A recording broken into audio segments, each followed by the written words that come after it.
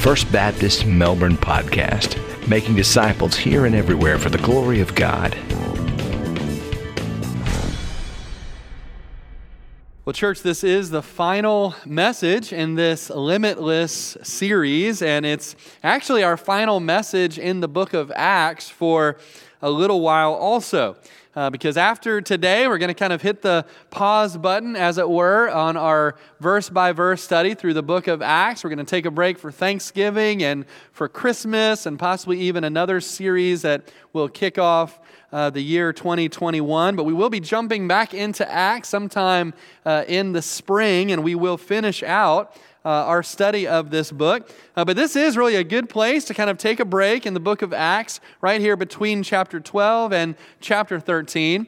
Because when we come to Acts chapter 13, really the focus begins to shift to the Apostle Paul and to his ministry, his worldwide ministry of taking the good news to the Gentiles. It's going to be awesome next year to walk through those chapters from Acts 13 to the end of the book.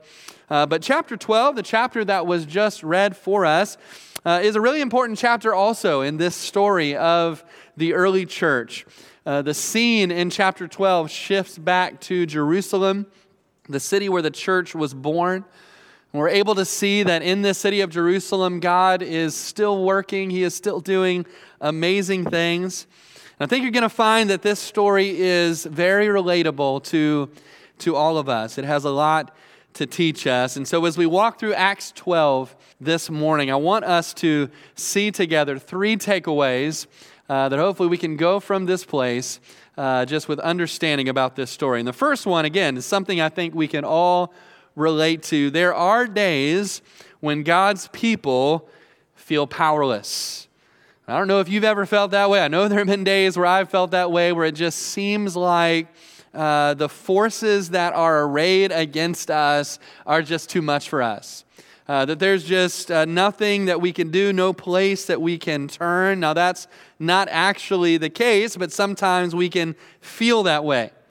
And I'm pretty sure the church in Jerusalem felt that way when some of these things began to happen that we read about at the beginning of this chapter. Look at how it starts in verse 1 of chapter 12. It says, "Now about that time, Herod the king stretched out his hand to harass some from the church." So there's this guy named King Herod who is coming after the people of the church. It seems as you read on that he's kind of targeting the leaders of the church, perhaps to demoralize everybody else. And now when you read this name King Herod, it's important to remember there were a lot of people in the Bible that go by the name King Herod. And they are all a part of the same terrible, wacko family, all right? So let me just kind of remind us of these Herods. So first, there's this guy's grandfather, Herod the Great. Now, that was the Herod who was ruling at the time that Jesus was born. He was the one who killed all of the babies in Bethlehem when he was trying to wipe Jesus out. And then there's the Herod that is Herod Antipas, who was the one who beheaded John the Baptist. He's the one who, along with Pontius Pilate, tried Jesus before he was crucified. And then there's this Herod who was Herod the Great's grandson. His name is Herod Agrippa I. And then to add to the confusion, this guy also had a son named Herod Agrippa II, who shows up later in the book of Acts, and the Apostle Paul has to stand trial in front of him. And so again, it's easy to get all of these Herods confused, but they were all just terrible. So whenever you read the name Herod in the Bible, know that this is a bad dude who is trying to harm God's people, and that's what this Herod is doing here. Now, Herod's childhood buddy, who is now the emperor of Rome, Emperor Claudius, put Herod in charge of this region of the world. And of course, Herod wanted to keep that position. He wanted to keep his power as long as he could. And so many people think, and I agree, that what Herod was doing here was he was trying to curry favor with the Jewish people so that they would like him and would be okay with him being their king. And so he tries to curry favor with them by persecuting these early believers in Christ. And so you can see in verse 2 that he starts out with kind of a test case by taking James, who was one of the 12 apostles, and he has his head cut off with a sword. And you can imagine what a terrible day that was for the people in the church in Jerusalem. This was the first of the 12 apostles to be martyred. Maybe you remember that during Jesus' ministry, the mother of James and his brother John came up to Jesus one day and asked him if it would be okay if in the kingdom her two sons, James and John, could sit on Jesus' right hand and on his left. Do you remember that? And the other apostles, the other disciples didn't really care for that so much, probably because they wanted to sit at the right hand and at the left hand. And yet Jesus turned to James and John and he said to them, "Are you willing to be baptized with the baptism that I am baptized with? Are you willing to drink the cup that I'm going to drink?" And they said, "Oh yeah, we're baptism, cups, that sounds great. We're willing to do that." And of course, they had no idea what Jesus was talking about, that he was referring to his death, his crucifixion on the cross. That was the baptism. That was the cup that he was referring to. And here we see the fulfillment of that as James does drink that cup. And James does become the first of the 12 to die for the Lord Jesus. In verse 3, it says, because the Jewish people seemed to like that when Herod executed James, Herod thought, okay, all right, you guys like that. I can do more of that. In fact, since you were okay with me executing James, now let me go to the very top. Let me take Simon Peter himself, the leader of the 12, and let me execute him. And so he goes and he gets Peter and he throws him in prison. And it's very clear that Herod has every intention of killing Peter in the very same way that he killed James. But the problem for Herod was that he arrested him right at the beginning of a holy week, the week that follows Passover, the week of unleavened bread, and it really wasn't in good taste for him to be killing anybody during those holy days. And so the feast lasted for 7 days, and Peter was in jail for approximately 7 days, and Herod had to wait. I want you to put yourself for a moment in the position of these Christians in the city of Jerusalem. And you have just witnessed James, one of the 12, being beheaded with the sword. Now the leader of the 12, Peter, has been arrested, and it seems quite likely that the same thing is about to happen to him. There's nothing you can do about it. There's nothing you can do to change it. It would be so easy, I think, to feel defeated, to feel powerless.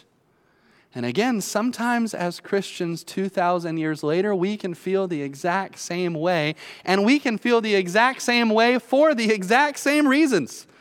Sometimes we feel powerless because, first of all, it seems like the enemy is winning. Ever seem that way to you? We know the enemy of the church is Satan. He's the one who opposes everything that God is doing in the world. As the old song says, sometimes he seems oft so strong. And there's always a Herod around somewhere that he can use as his instrument to attack God's people. There were Herods then, and there are Herods now. And sometimes those Herods are in positions of power, like this Herod was, and they seem bent on harming the church. Now, in our current culture, in our country, perhaps that harm to the church can come sometimes through a court decision, sometimes through a lawsuit against a believer who is seeking to live out their biblical convictions. Sometimes it comes through government overreach, telling a church that they can't have worship services with more than 10 people while the casino next door can have as many people as they want. But of course, in other countries in the world where there is less religious freedom than here, the power plays can be even more overt. Like our friends Joy and Karem that we interviewed a few Sundays ago, who live in Turkey, who are being kicked out of the country of Turkey right now because of their faith in Jesus. Of course, sometimes it's even worse than that.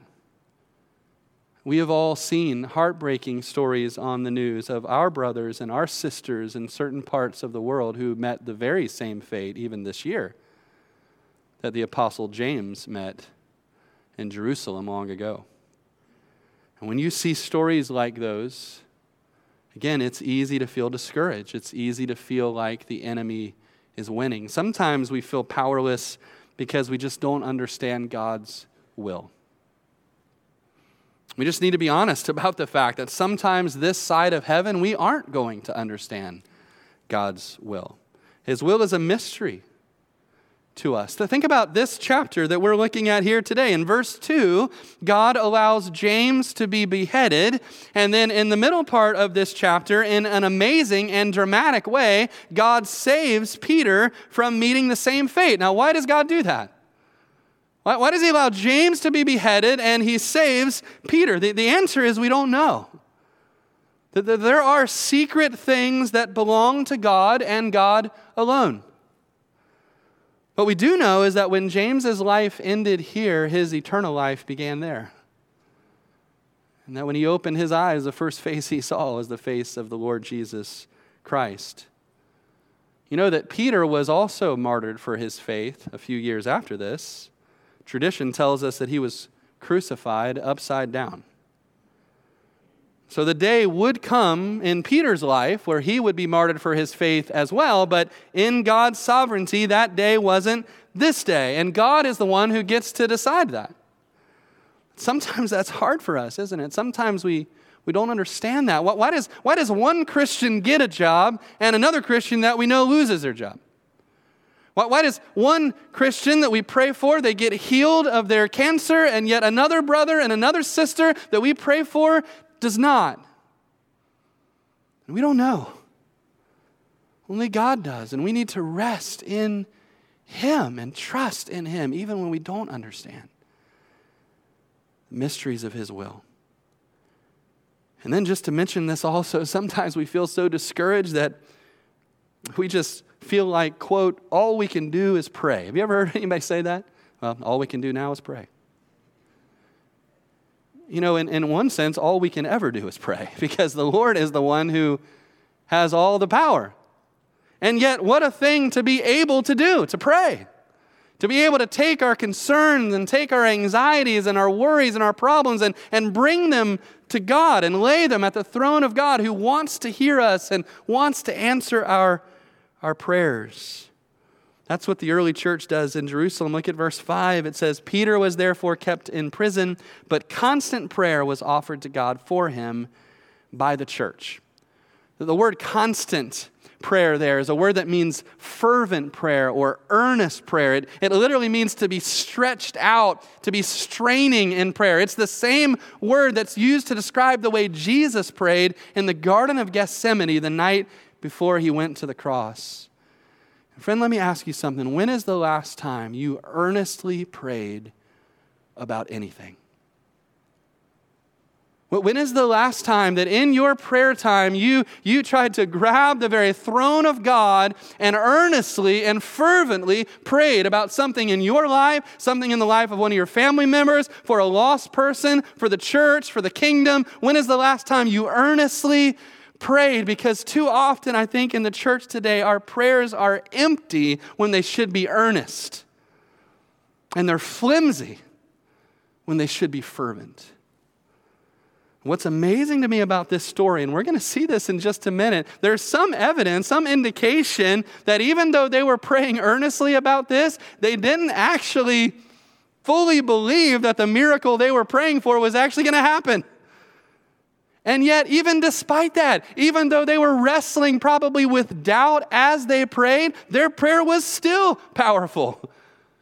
And God still heard the prayers of this church and said yes, and rescued Peter in a dramatic, miraculous way. And that's what I want us to see next in this story. Yes, there are days when God's people might feel discouraged, but there are also days this side of heaven when God draws back the curtain and He lets us see what He's doing. Here's another way to say that. Number 2, there are other days when God's people can plainly see and celebrate what God is doing. Certainly this day when the church got to see Peter miraculously rescued from prison was one of those days.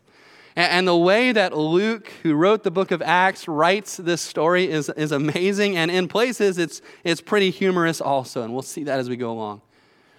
But in verse 6, Herod, the indication is he was going to bring Peter out the very next day. As one person put it, Herod wanted this to be Peter's last night on earth.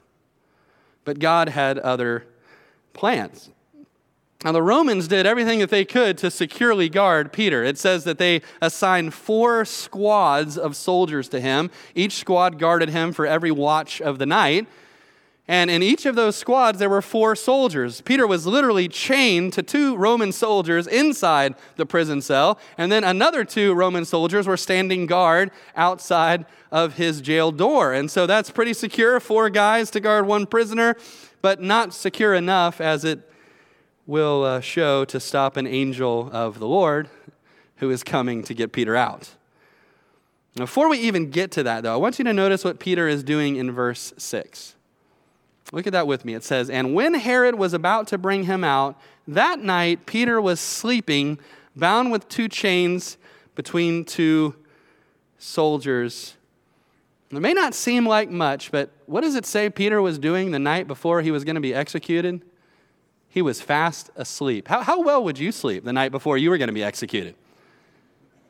And I don't think there's any explanation for that other than the supernatural peace of God.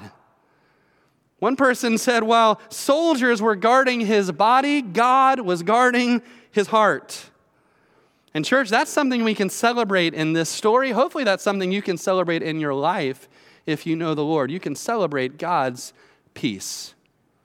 It's one of the ways we see God's hand in our lives, even when things are hard, even when we're in the very middle of the storm. We can take that to God in prayer, and we can have a supernatural peace that the Bible says passes all understanding, that will guard our hearts and our minds in Christ Jesus. It's something that the believer has, this peace that unbelievers do not understand or experience. Verse 7 tells us the story of his rescue, how an angel of God shows up in the middle of the cell. The light fills the room. The angel strikes him on the side. I'm not quite sure why the angel had to be so violent. Maybe he was a heavy sleeper. I don't know. But he strikes him on the side. He tells him to stand up. The chains fall off of his wrists. He tells him to get dressed. Apparently there's a supernatural sleep that comes over these soldiers because they don't do anything to try to stop him. And we read here in verse 9, though, that Peter is kind of half asleep the whole time. He thinks he's dreaming or maybe seeing a vision or something. He doesn't actually know that this is really happening. But he stumbles along and he follows the angel out the door. And it reads like an action movie, right? They go past one set of guards and they go past a second set of guards. Then they come to these big iron gates. And the mention of those iron gates makes a lot of historians think Peter was being held in the Roman Antonia fortress, which was right there at the corner of the temple complex. And it had a large iron gate that led out to the streets of the city of Jerusalem. And when they came to those gates, it says the gates opened of their own accord. In fact, the Greek word there is the word we get our word automatic from. The gates opened automatically. Of course, they open automatically because God opened them. And they went out into the street and they turned down a side street, and poof, just like that, the angel was gone. In verse 11, it says Peter comes to himself and he realizes, wow, that really did just happen, right? I wasn't dreaming that. That wasn't a vision. I'm here in the middle of Jerusalem at night. I'm not in the prison cell anymore. I am free. And the reason why he was free is the next reason we can celebrate today, and that is God's grace. I said that this reads like an action movie, and it does, but just to be clear, Peter is not the action hero in this story, right? This is not like Peter is James Bond. He's not like the Mandalorian, right? He's not breaking his way out of the cell and killing all the stormtroopers. That's not what's happening. No, my man Peter is half asleep during this. He's being led by the hand like a small child, right? He doesn't even know what's happening until it's over, till the movie is over and the credits are rolling. You say, well, why does that matter? It matters because God is the one who rescued Peter. Peter did not rescue himself. And it's the same in my life, and it's the same in your life. The hero of our rescue story is not us, it's God.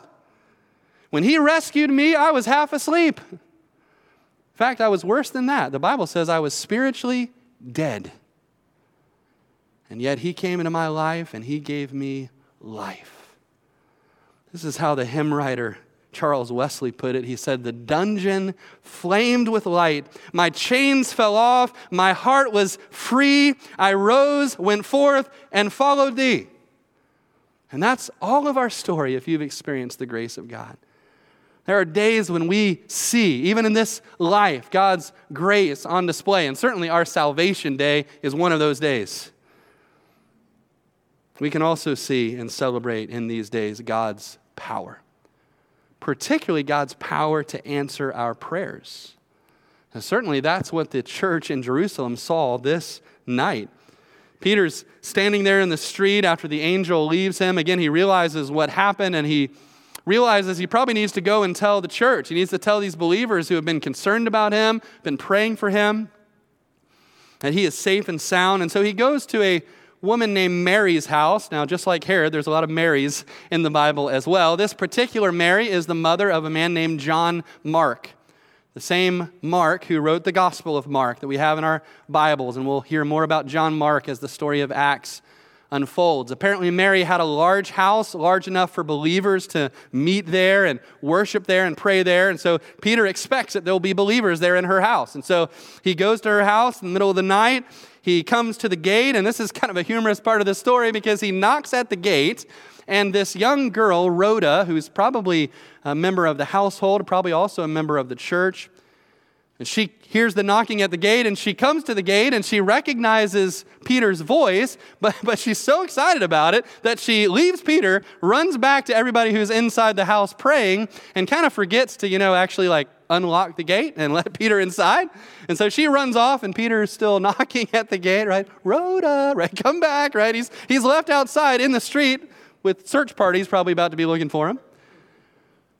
And so that's kind of funny. And that's also kind of funny when she runs into the house and she tells these people who are praying, Peter is here. He's at the gate right now. And what do they say to her? They say, "You are out of your mind." They say to her, they basically say, "You are crazy. That didn't happen. He's not at the gate. He's in jail. We all know it." And yet, do you remember what they were praying for? They were praying earnestly for Peter to be released from prison. And yet, when Rhoda comes and tells them he has been released from prison and he's at the gate, they don't believe it, right? The answer to their prayer is knocking at the gate, and they do not believe it. And sometimes it's the same way in our life. Sometimes because maybe God answers in a different way than the way that we expect, we don't believe it. We don't go and answer the gate. Sometimes maybe we're praying for a job, and God gives us a job, but it's not the job we wanted. We're like Cousin Eddie. We're holding out for a management position, right? And so we don't go and unlock the gate. Sometimes maybe we're praying that God would meet our financial needs, and God maybe puts in front of us an opportunity to take a course where we can learn some biblical finances about how to manage our money, but we don't want to answer that gate because that's not how we wanted our prayer to be answered. We wanted like a big hot air balloon to fall in our backyard filled with piles of cash. And when we're praying about something earnestly and fervently, we need to pray believing. We need to pray with our ears listening for the knock at the gate. Well, finally, they let poor Peter in. And of course, the church is overjoyed that he is safe and sound. He tells them the amazing story of what God did. And then he tells them, go and tell James and the other leaders of the church. Now, obviously, this is a different James than the James that was martyred in verse 2. This James is the half-brother of the Lord Jesus, the one who wrote the book of James that we have in our New Testaments. And this verse indicates to us that this James was already becoming one of the main leaders of the Jerusalem church. Peter wants him to know that he's safe. In verses 18 and 19, we read, the next morning when Herod discovered that his prisoner was gone, he was none too pleased about that, and in keeping with Roman tradition, he ordered that the soldiers be executed who let Peter escape. Then he makes his way down to the city of Caesarea, which was the seat of Rome's power in that region, and that really sets the stage for the last scene of this chapter where King Herod meets his demise. And so far, we have seen that this side of heaven, there will be times where God's people feel powerless. We have also seen, though, that there will be times this side of heaven where we can see and celebrate what our great God is doing. But here's a final takeaway, and we cannot miss this. This is something we need to hold on to, something we need to remember, no matter how we might feel on any given particular day. Church, there will be a day when God's people win, and those who oppose God will lose. In verse 20, it says that when Herod got to Caesarea, he was very angry with some of his neighbors. Now, that's not a surprise. He was always angry with someone. This time, it was his neighbors who lived in the Phoenician cities of Tyre and Sidon. Over some unspecified matter, he was upset with them. And these people in Tyre and Sidon were highly motivated to try to patch things up with Herod, because it says here that he controlled their food supply. So he had economic control over them. He was winning the trade war, so to speak. And so they wanted to patch it up. And so they made friends with Herod's assistant Blastus. They might have bribed him. We don't know. But somehow they got into his good graces. And they got an opportunity to stand before Herod on a very public occasion and basically publicly try to bury the hatchet with King Herod. And so in verse 21, on the appointed day, Herod comes out. He speaks to the crowd. Says he's arrayed in royal apparel. The Jewish historian Josephus writes about this event, and he adds that Herod's robe was entirely woven of silver, and that when it caught the gleam of the morning sunlight, it radiated brilliantly and all over the crowd. It was a beautiful sight to behold. And when he began to speak, the people in the crowd started shouting, "The voice of a God and not of a man." Of course, this was nothing but empty flattery from a crowd that just wanted Herod to like them. But Herod soaks up their praise. He soaks up their worship.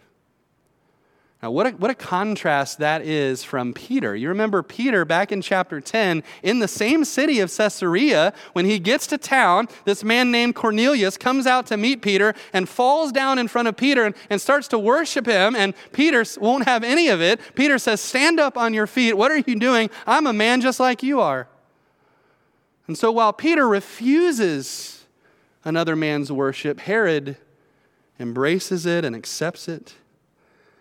And the God who holds all of our lives in his hands decided that in Herod's case, that was it. He had already killed James.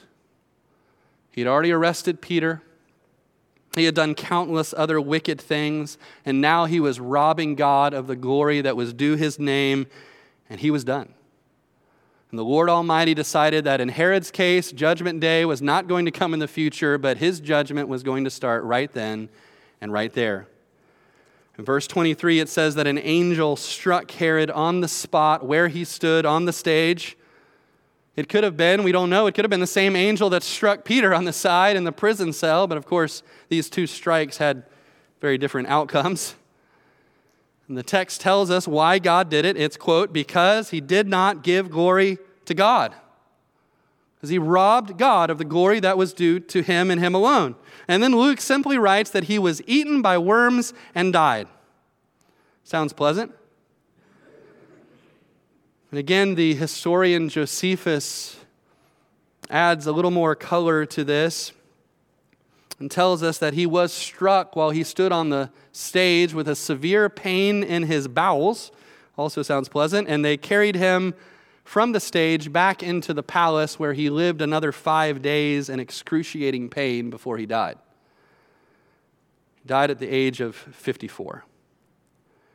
And so ends the story of this particular King Herod. But like we said earlier, there will always be another King Herod. There will always be another who will try to harm God's people, who will try to attack his church. But here is the truth that this story teaches us. In the end, King Herod always loses to King Jesus. In the end, all those who array themselves against the Lord and against his Christ will lose. And of course, that's a great encouragement to us, to the church, but it is also a warning. It is a warning to anyone, maybe even anyone listening right now, who has not yet surrendered your life to the Lord Jesus, you have not yet bowed your knee before him. I wish we had time to go there, but Romans 1 explains that basically all of us, anyone who has not yet trusted in Christ, is essentially doing the same thing that King Herod did.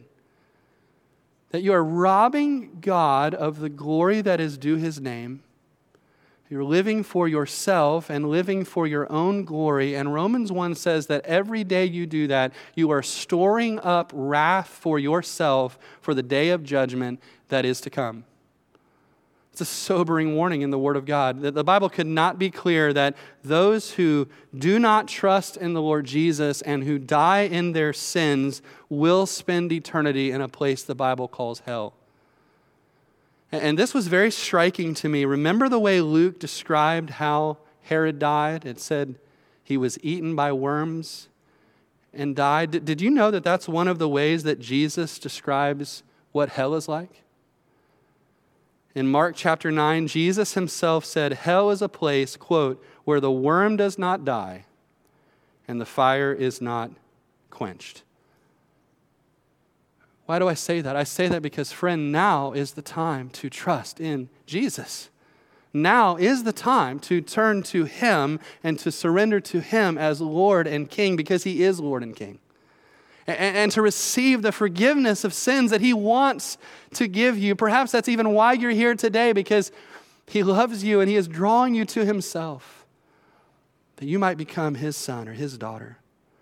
So there is a warning in this passage that we cannot miss. But church, there's also a great encouragement in this passage as well. Because after describing how King Herod was eaten by worms and died, look at what it says next in verse 24. But the word of God grew and multiplied. So the worms keep on eating, but the word keeps on spreading. You know, there are actually 3 places in the book of Acts. Again, I wish we had time to go to them. 3 places where Luke makes a very similar statement to this about the word of God growing and spreading. He says that in Acts chapter 6. He's going to say it later in Acts chapter 19. He says it here in Acts chapter 12. It's almost as if the word of God is one of the major characters in the book of Acts.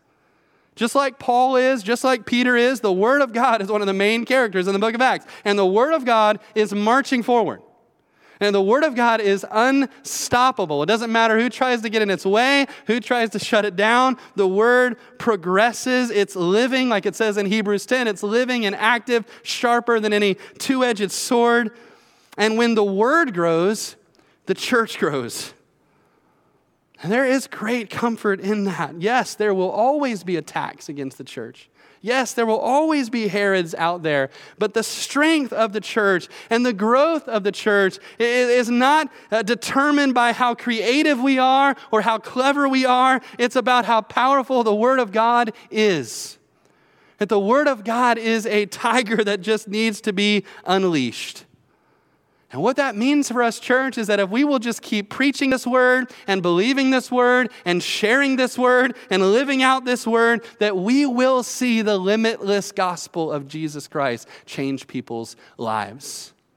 And in the end, we will all see that the prophet Isaiah was right, that the grass withers and the flower fades, but the word of God will stand forever. Let's pray. Father, we thank you today for your unstoppable word. We thank you, Father, that it was through the hearing of your word that our lives have been changed. Father, your word says faith comes by hearing and hearing by the word of God. And so if our lives have been changed in this room, it's because of the good news that is contained in your holy, perfect word. Father, sometimes it is easy in this world to feel discouraged, to look around and based on the limited amount of what we can see, to feel like the enemy is winning. And yet, Father, we know that that's not the case. We know that the end has already been written.